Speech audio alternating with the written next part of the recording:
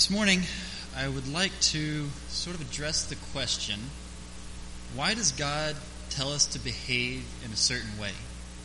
Why does He care whether we do this or do that? Why does He say that this is sin and this is not sin? Why does He care that we don't do sin and do what He tells us to do? Why is He so interested in this thought? So I'm going to address that. And there's a lot of really good answers to that question, and you could spend a lifetime working on that. But today I want to look at the real practical aspect of that. And to do that, I want to look at Proverbs. But how many of you hate dandelions? Are trying to rid them of from your... Here's the thing. Dandelions are very misunderstood plants. They're actually quite beneficial, and here's how. They have that long taproot that you can't ever get all of it, right? You try and pull it, and it breaks off, and then it comes back. Dandelions, what they do, they have that long taproot that penetrates the hard soil down to the bottom, goes down deep where the other plants, the weaker, the grass, the vegetables, they can't reach, gets all those minerals, brings them up through its roots to the surface, into its leaves. Animals eat it, absorb the nutrients. Plants, the withers and fades, and the other plants and animals can access those nutrients that are way down deep. Proverbs is doing this for us. It's simple. It's taking the law. It can be very difficult, hard to understand what's going on. It says this, mine the depths of it, bring it to the surface, and just here it is. Simple, easy, straightforward. I love Proverbs. Praise God for Proverbs, right? We are simple people and we need His help. There's two more things I want to tell you about Proverbs before we move on and actually get into the text. Proverbs 4:7, flip over there. We're done in Deuteronomy. You can take your hand out of there if you need to. Proverbs 4:7. It's hilarious. The beginning of wisdom is this: get wisdom. Simple enough. That makes perfect sense. If you want to get wisdom, get wisdom. What's he saying? What he's saying is, you want to get wisdom. You want to know the wise thing to do. You want to know how the world works. You want to understand it. Go to the source of wisdom and ask Him for wisdom. You don't look in yourself. You go to the source and say, hey, I need wisdom. Can I have some? Oh, yeah, sure, I'll give you some. Proverbs 3:19 through 20 says, the Lord by wisdom founded the earth. By understanding He established the heavens. By His knowledge the deeps broke open and the clouds dropped down the dew. What he's saying is He made the world the way He made the world, according to who He is, and established it the way He wanted to establish it. And so if we want to understand it, we go to Him, the maker of it. Hey, how did you make this? How did you set this up so it'll work? When I take this water bottle and I drop it, 10 times out of 10, it's going to fall. He's set up a natural order of the earth. There's natural laws, there's physics, there's things that we can predict because He's set it up that way. The moral law is the same. He set up natural moral law so that it can be predictable and understandable. So that when we do this, we can expect this. Sometimes we think, I just wish God would perform a miracle all the time. I just wish He would perform more miracles for me. No, you don't. It is God's grace that He doesn't perform miracles all the time. Suppose you say, man, God, just transport me to some unbeliever that I can share the gospel with them. And boom, I'd be gone. But you'd never know, if God just was doing that all the time, you'd never know where you're going to be. You'd be confused all the time. What's God going to do next? And you start having anxiety and fear, not knowing what God is going to do next. But He's given us a steady, normal way of operating. Praise the Lord for that. Now, there are exceptions. But today we're going to deal with English 101. We're kids, we're learning the language. And we're going to teach our kids I before E. Rule 1. Hey, I before E. That's good enough for now. Next week, we're going to teach, I'm going to go through Ecclesiastes, and we're going to learn except after C, and then there's this, and then there's this. Okay, but for today, just bear with me for a moment. Set those, but preacher, what about this thing? Okay, hold on. I want to teach you the normal operating way that God has set up the world. Okay, and we're going to look at that in Proverbs 3. There's two paths that Proverbs presents to us: wisdom and foolishness. There's really only one path: wisdom. Some people have found a way to choose foolishness.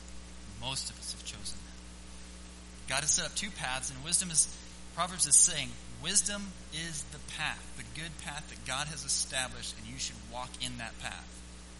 And if you don't, you take the path of the fool. It leads to death and destruction. The path of wisdom leads to life and godliness, and that is good. We want to look at that today, and we're going to look at 5 commands God has given to us to keep us on the path of wisdom. Would you read verses 1 through 10 with me? My son, do not forget my teaching. Sorry, this is chapter 3, verses 1 through 10. My son, do not forget my teaching, but let your heart keep my commandments. For length of days and years of life and peace they will add to you. Let not steadfast love and faithfulness forsake you. Bind them around your neck. Write them on the tablet of your heart, so you will find favor and good success in the sight of God and man. Trust in the Lord with all your heart, and do not lean on your own understanding. In all your ways acknowledge him, and he will make straight your paths. Be not wise in your own eyes. Fear the Lord, and turn away from evil. It will be healing to your flesh and refreshment to your bones. Honor the Lord with your wealth, and with the first fruits of your produce. Then your barns will be filled with plenty, and your vats will be bursting with wine. Pray with me. Lord, I need you right now. I'm weak, I'm frail, and insufficient for the job. Lord, you are good, and my weakness is made strong in you. And so I pray that you would speak through me this morning. Your word would be proclaimed truthfully. Lord, that it would affect the way we live our lives. Mold us to shape us to be more like you. I pray these things in Jesus' name. Amen. This first verse, my son, do not forget my teaching. Let your heart keep my commandments. Sometimes we think of God as like a control freak or something, like some sort of some guy like a power trip, or he's like this narcissistic dictator, right? That he's just like, hey, follow these rules. Why? Because I say to follow the rules, and that's the way I want it, and just do it. This is not God of the Bible. Why? God of the Bible says, why should you do this? Why follow me? Why love me? Why follow my commandments? For length of days, years of life, and peace they will add to you. It's good for you. Why should you follow my commandments? Because that's the way I set up the world, and it's good for you to do that. That's the best thing for you. The path of the wise is following in God's commandments. The path of the fool rejects that. The path of the fool, in an extreme case, might look like a drug addict. Someone who's put drugs as the idol of their life, as their main focus in life, and they've consumed themselves in drugs. And what happens to them? Their teeth fall out, the internal organs start to fail, have anxiety and fear of getting caught by the police or family members or whatever. And what ultimately ends up happening? Early death. Their life is not prolonged. Someone who takes care of their body, someone who follows the Lord in his word. They live in peace. Their days are lengthened. Again, set aside the exceptions. We'll deal with those next week. I know there's exceptions, and some of you have hardships in your life, and we'll deal with that next week. But for today, I want you to understand that it is good for you to follow God's commandments. That's how he set it up. Consider the sluggard. My generation, we struggle with this. Millennials, raise your hand. You don't have to, it's okay. Millennials and younger, we are tempted by video games. They've drawn us in. Come here, come sit. Sit on this couch and do nothing for hours on end. This is good for you. You need this time. You need to take Saturday off and do nothing. Just sit and play games. It's bad for you. Consider the sluggard. Consider the ant. Work hard. Millennials, go out and get a job. Huh? Work hard. Work your Saturday. It's good for you. It's not just a random command. It's not like it's God's, trying to put his thumb down on you. No, he's saying it's good for you to work. I made you to work, to go out and work hard. Do it. It's good for you. It's good for you. So, following the letter of the law is good. But what is better is the love God's law, so that his character is your character. Look at verse 3 and 4. Let not steadfast love and faithfulness forsake you. Bind them around your neck. Write them on the tablet of your heart, so you will find favor and good success in the sight of God and man. All right, I don't normally do this with the Hebrew, but I love this word so much I'm going to do it anyway.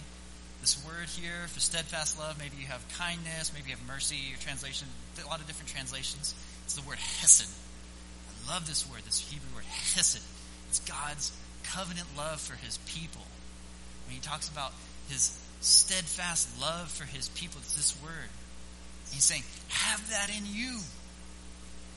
He said, have my faithfulness. God is faithful. That is who he is. He is love. He is faithful. Maybe your translation says truthfulness. That's the idea that he says what he's going to do and he does it. He said, have that among you. Have that in your heart. Have that on you. Like, let that define who you are, that I'm going to be faithful and I'm going to be loving. And that comes from Christ renewing us and making us new, and that overflows onto others. Consider King David. King David had an enemy. His name was Saul. Saul multiple times tried to kill David. And early on, when God removed his spirit from Saul and removed the anointing, put it on David, he sent a spirit to torment Saul. And when that spirit tormented Saul, he would call for who? Call for David. He hated David. David killed Goliath and made him look stupid. He hated David, but when he was in trouble, he said, I want David in my presence playing music for me. And it calmed his spirit. Why? Hold that. When David finally had to flee Saul's presence because he was going to kill him, there's other men that saw David fleeing and were drawn to David. Do you know who those men were? They were men who were in distress. They were indebted. They were in debt. They were bitter in soul. That's what the Bible, 1 Samuel 22, describes them as. And these men were drawn to David. Why? They wanted to be around David. Why? Because David's a man after God's own heart. Right? David just exuded God's love, his faithfulness. It was overflowed, and people wanted to be around him. That should be us. Our love for Christ should overflow and draw others to us. When we say, hey, I'll be there on Saturday. I'll be there on Saturday. No problem, I'll help you move. Saturday rolls around, and you call up, hey, about that. So my hair was really messy this morning, so I can't help you move. I got to wash it. We're flaky. We're unreliable. We're not faithful. We're not trustworthy. We're not loving. When we put God's character in our heart through his Son, Jesus Christ, through faith, others are drawn to us. It says, look, we'll find favor and good success in the sight of God and man. Why should we have God's character? Because it's good for you. It's good for you. But you might think, yeah, that's good most of the time, but there's situations where it may not be quite as advantageous for me to act like God. What if we can get a good deal if we're just a little bit deceptive? Or we can maybe just kind of manipulate something for our gain. Maybe then I don't really have to have the character of God. Well, let's consider verse 5 and 6. Trust in the Lord with all your heart, and do not lean on your own understanding. In all your ways acknowledge him, and he will make straight your paths. This is a common verse, and so when we get to these common verses that we all, maybe half of you have this memorized, I would guess, or at least have parts of it memorized, or you would say, oh yeah, I remember that verse. When we get to a verse like this, we got to slow down and really consider it, because we have a tendency to just gloss it over. So, oh yeah, I know that one. So let's slow down for just a minute and think about this. Trust in the Lord with all your heart. This isn't like Valentine's Day emotional love. It's more than that. This word means like your intellect, your emotion, your will, your choosing, everything that goes into making a choice.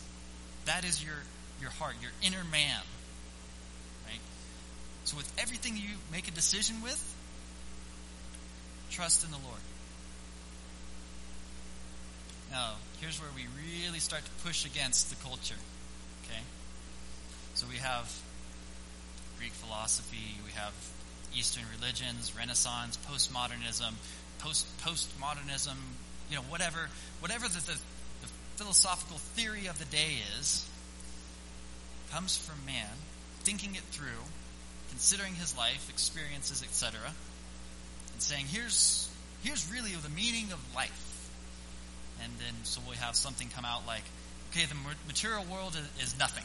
The material world doesn't matter. It's nothing. It's all about the spiritual world. And then it's, no. The next generation comes out and says, no. The material world is everything. Now, that didn't work out. The material world is everything. So let's just indulge our body. Let's go for it. So that didn't work out. So what about, just become one with the universe. We just become one with the universe and synergize. That will explain everything. Then we come to our American culture. Science is everything. Science will explain the world to us. If we just do enough tests, if we have enough time, we put enough money and effort at it, we just think hard enough about the world, we will figure it out. The problem is these all end up with failure at the end. We try them, we go this way, we try this philosophy or this thought, and it doesn't work. There's some failure, and so we say, okay, that didn't work. Let's try going over here. We try this idea, and that has a failure in it. It mostly sounds good, and then, that doesn't quite work. And so we go back, and we meander back and forth as a people, as human beings, as cultures, we go back and forth trying to find the meaning of life, the purpose of life, something like this, and we find these dead ends and keep. But if we trust in the Lord with all our heart, we don't lean on our own understanding, our own ability to figure it out. Instead, we acknowledge Him in everything. A straight path. Straight path. We know what our purpose is. We know what we're supposed to do. We know who we are. And everybody else around us is changing, and we know, because of the Lord, we know the straight path. It says to acknowledge Him in everything. It's kind of like the world, to me, seems like somebody, a blind guy leading a blind guy in a boat down a river, and he's just saying, hey, this is really nice. Hear those it's so pretty here. Just trust me. It's going great. Little do they know, they're on the Niagara River. Do you know where the Niagara River ends? There's a big waterfall. They're going to their impending doom, and they have no idea. And they're going, the river is bending this way and that way, and the Lord is sitting there yelling out with wisdom, stop! Don't go that way! It's bad for you! The end is destruction. Don't go there. Look, come here. Come here. He's inviting everybody to come to wisdom.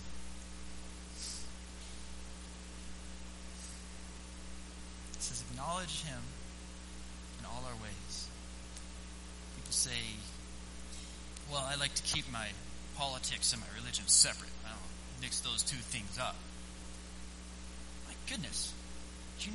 You must not believe in your religion then. If you believe the Word of God, it absolutely affects your politics. It affects everything. It affects your money. It affects your work. It affects your child raising. It affects Don't teach my kids, I don't want to teach them my religion. I want them to figure it out for themselves. You want them to go to hell? Are you out of your mind? No. In all your ways, everything you do, acknowledge the Lord, and He will make your path straight. Otherwise, you're heading down the Niagara River. What are His ways? His ways are steadfast love, faithfulness, keeping His commandments. You stay on these ways, and you stay in the path of wisdom. You don't, you fall into the path of foolishness. Why do we want to trust in the Lord? Why do we trust God with our whole heart? Because it's good for you. It's good for you. The world says that you can't trust anyone but yourself. God says you can't even trust yourself. Look at verse 7. Be not wise in your own eyes. Fear the Lord. Turn away from evil. It will be healing to your flesh and refreshment to your bones. Verse 5 and 6 kind of dealt with sort of a knowing, choosing the right thing to do. Verse 7 is really starting to look at the action, actually doing the right thing. I have a 1-year-old, she's almost 2, and my wife bakes these cookies. They're beautiful chocolate chip cookies that come hot out of the oven, puts them on the table, and my 2-year-old looks at the cookies, starts making her way to the cookies, and I say, Abigail, stop. Come back over here. And she does this. She gives me the look. She kind of goes. And then she looks back at the cookies. And she looks back at me. And I say, Abigail, come here. Don't go over there. And she's sitting there thinking in her mind 2 things. 1, does Daddy really have my best interest in mind? Because those cookies look really good. And he's telling me no. And the second thing, will he do anything if I disobey? I'll tell you what, I will do something. But we give that look to God, don't we? God says, don't do that. It's bad for you. Do this. And we look at God and go, yep, but that looks really good. I think I might try it out just to see. Adam and Eve did this, yeah? Very beginning, mankind. God says, hey, eat whatever you want. Don't eat this fruit. It's bad for you. And you will surely die. Adam and Eve said, yeah. Satan said, hey, I'll give you a little bit more knowledge. You know the difference between good and evil. You'll be able to figure out this world. Like God hasn't got to figure it out. You'll be able to figure this thing out. If you go ahead and just eat that fruit, you good? That sounds like pretty good advice. Go ahead and give that a go. Hey, guess what? Turned out bad for all of us. Sin looks good on the surface. It presents itself as something comparable to what God is offering. Sometimes it tries to compare itself as something better than what God is offering. But in the end is the path of the fool. Don't be a fool to take the path of sin. It looks good. It leads to death. Fortunately, God has given us a tool for staying on the path of wisdom. Look down at your Bibles. Verse 7. You know, wise in your own eyes. Okay. How do we do that? Fear the Lord. Fear the Lord. This is a complicated phrase. I could spend weeks preaching on this, and maybe one day I'll get that opportunity. But for today, I want to say that it's more than just respect. Personally, I've said and I've taught that fear of the Lord is just respect. It's just a respectful way of looking at God. It's more than that. It's much more than that. Fear of the Lord is fear. God has the power of life and death in his hands. That should inspire fear in every one of us. And it's a good thing. When you see God come into someone's presence, you look at Isaiah, trembles in fear. Remember Isaiah 6? You look at the Mount of Transfiguration, Peter, James, John. Those guys fall on their face. They're fearful. God is terrified of God. This is good. What it does is interesting. For those that believe, the fear of the Lord draws you to him. Which is weird. We're drawn to the thing we're afraid of. When does that ever happen? When I see a spider, I'm not drawn to it. I am afraid of spiders, and I run from them. Sorry, I'm a giant, and they're tiny, but I still run.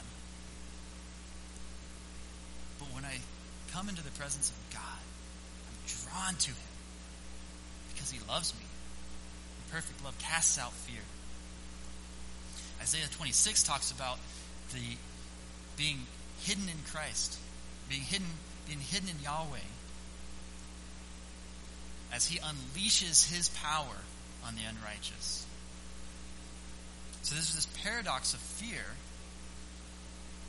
For those who are perishing, they flee. They run away. They hide and cower because they know their impending doom is coming. And they start by saying God doesn't even exist. The Bible talks about this. God doesn't even exist. There is no fear of God in the foolish. The foolish say there is no God. The wise fear God, acknowledge His lordship, and draw near. Exodus 20:20 is another. It could be in Proverbs.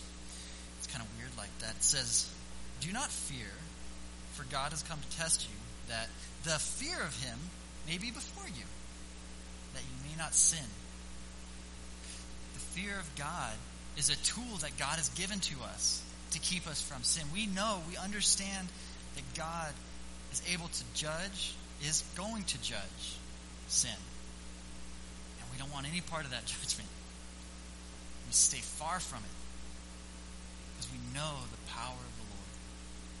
And it draws us close to Him as He's our Savior.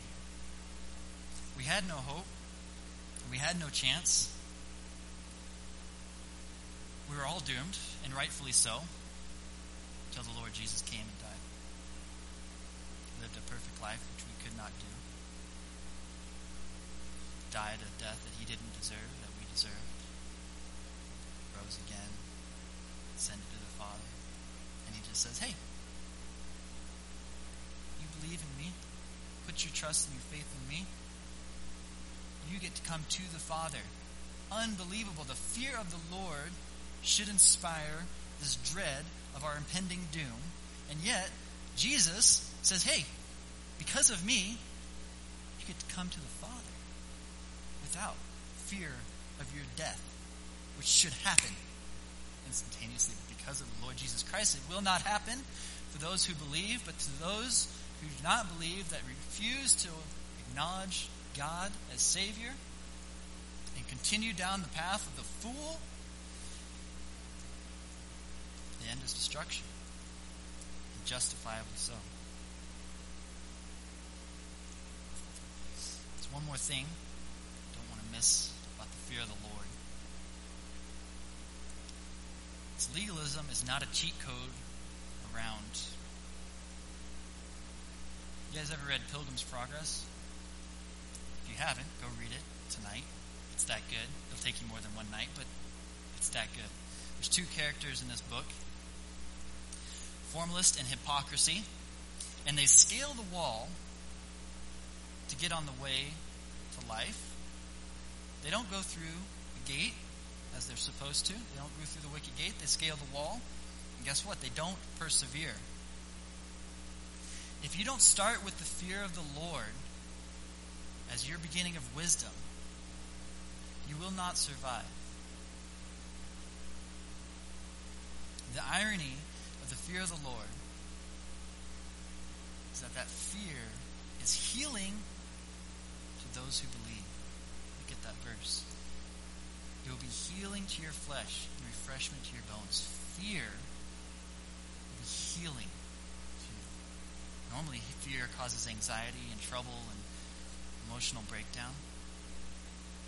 This fear, the fear of the Lord, brings peace and comfort. To the fool, it's dread and destruction. And one day they will face the Lord and know that He is real. But to the wise, it's a cold drink of water after a long, hot hike. Be a fool in your own eyes. Fear the Lord. Why? Because it's good for you. It's the way God designed it. It's one thing to say, "I fear the Lord," but it's another thing when the rubber meets the road, where will you stand? Look at verse 9 and 10. "Honor the Lord with your wealth and with the first fruits of your produce. Then your barns will be filled with plenty, and your vats will be bursting with wine." This is sort of the put your money where your mouth is kind of verse. It runs contrary to typical wisdom. If you go and ask a secular financial counselor, say, hey, what do I do with my money? They're going to tell you, well, hey, your first 10%, put that into an investment account for retirement so you'll be secure when you're older. And then you got to pay all these necessary bills, and then you can have some luxury. And then if at the end you still have something left over, give that to like a nonprofit. Make sure that they're tax deductible so you can get that benefit. But if they're not, then you find somebody, where you can get that tax benefit. And the Lord says, no. I want you to give me your first and your best, so that you don't rely on your money to bail you out. It's bad for you to rely on your money, and so to keep you from doing that, I want you to give me your best and your first. This is good for you. God's done some funny math in my life. I've tried to be faithful and generous. It seems like I can't outgive God. The health and wealth gospel has done a lot of damage to this verse, but let's read the verse for what it says. Honor the Lord with your wealth and the first fruits of all your produce. Be generous. Give. Give to God. Give to what He's doing. Then your barns will be filled with plenty, and your vats will be bursting with wine. When we give out of the generosity and the love for Christ to His work, He promises to take care of everything we need, and to do it in an abundance, that our vats overflow. Look, this isn't some health and wealth gospel. We're going to deal with them next week, okay? There's exceptions, right? And there's people who try to manipulate God to their advantage. And we're going to deal with them next week. That's not what we're talking about. Don't put the cart before the horse. Honor the Lord first. And don't worry about your wealth. Hey, don't worry about getting rich. For most of us, it's probably bad for us anyway to be rich. We wouldn't know what to do with it. It would corrupt us. That aside, don't even worry about that money. Be generous with everything you have. Give. And God is going to take care of you. It's a simple truth. It's easy. This is Proverbs. It's easy. Don't complicate it. Don't try and manipulate God. Trust Him. Fear Him. Why? Why do we give our first and best to God? Because it's good for us. No, it doesn't make sense. Give away your first bit of money. It doesn't make any sense. It's good for you. It's good for you. It's good for you to obey God. It's good for you to be like God. It's good for you to trust God. It's good for you to fear God. It's good for you to give to God. First, obedience, love, trust, fear, and action. Secondly, prosperity. Don't put prosperity first. Put trust in God first. Let Him take care of the prosperity. God is good, and He wants what's good for us. Put your faith in Jesus Christ for the forgiveness of your sins. Become a child of His. He can prosper you. Get off the path of the fool. As Christians, sometimes we are tempted to walk on the path of the fool. We look over and we say, that's tempting. That looks good. That looks better than what God's offering me. No. Fear the Lord. Stay away from evil. Stay on the path of wisdom because it's good for you. In all your ways, acknowledge Him. He will make your path straight. Let's pray. Jesus, you're too kind to us. We don't deserve it. We've done nothing for it. Matter of fact, we've done everything we can to stay away from you, to walk in the path of the fool. By your grace, your sovereignty, you've offered us to be children of God, to come to the face of the Father without fear, because of fear. Lord, I pray that if there's anyone out here who has not put their faith in your Son, your Holy Spirit would work on their heart to change them, to bring them to you. Lord, for us that have put their faith in you, trust you for eternal life, that we'd also trust you in the day-to-day. In all our ways, that you would help us to acknowledge you and walk with you throughout this week. In Jesus' name.